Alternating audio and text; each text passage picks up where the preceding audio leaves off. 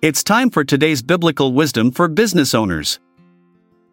Today, we gather here to reflect upon a powerful message that Jesus shared with his disciples and followers.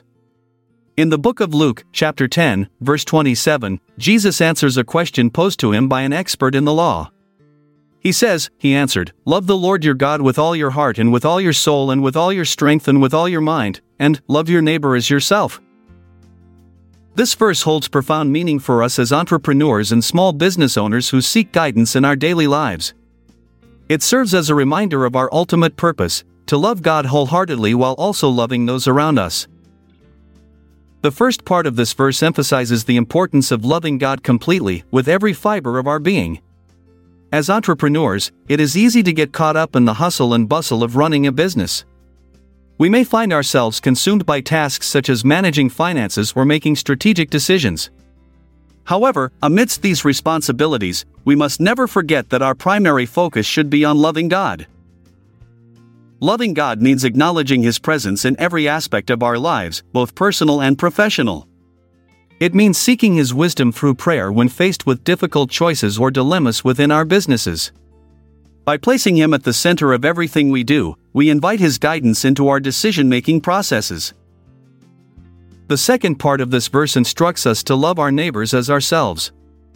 In a business context, this can be interpreted as treating others, whether they are employees, customers, or competitors, with respect and compassion.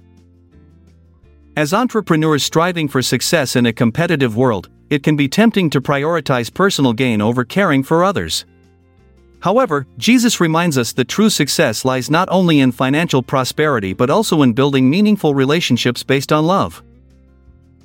Let me illustrate how this Bible verse is applicable to a common business question or dilemma.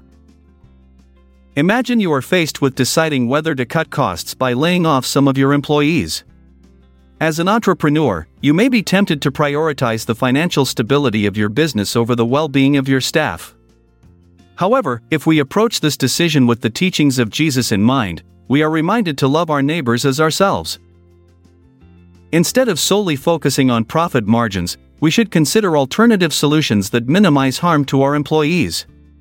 This could involve exploring other cost-cutting measures or finding creative ways to generate revenue without sacrificing jobs.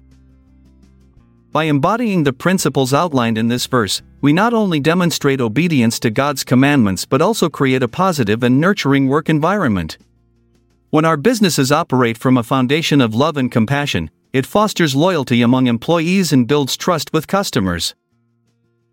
In conclusion, as entrepreneurs and small business owners who follow Christianity, let us remember the profound meaning behind Jesus' words, "Love the Lord your God with all your heart and with all your soul and with all your strength and with all your mind, and love your neighbor as yourself." By incorporating these principles into our daily lives, both personally and professionally, we can navigate challenges with grace while fostering an environment that reflects God's love for us. May His teachings guide us on this journey towards success built upon obedience rooted in love.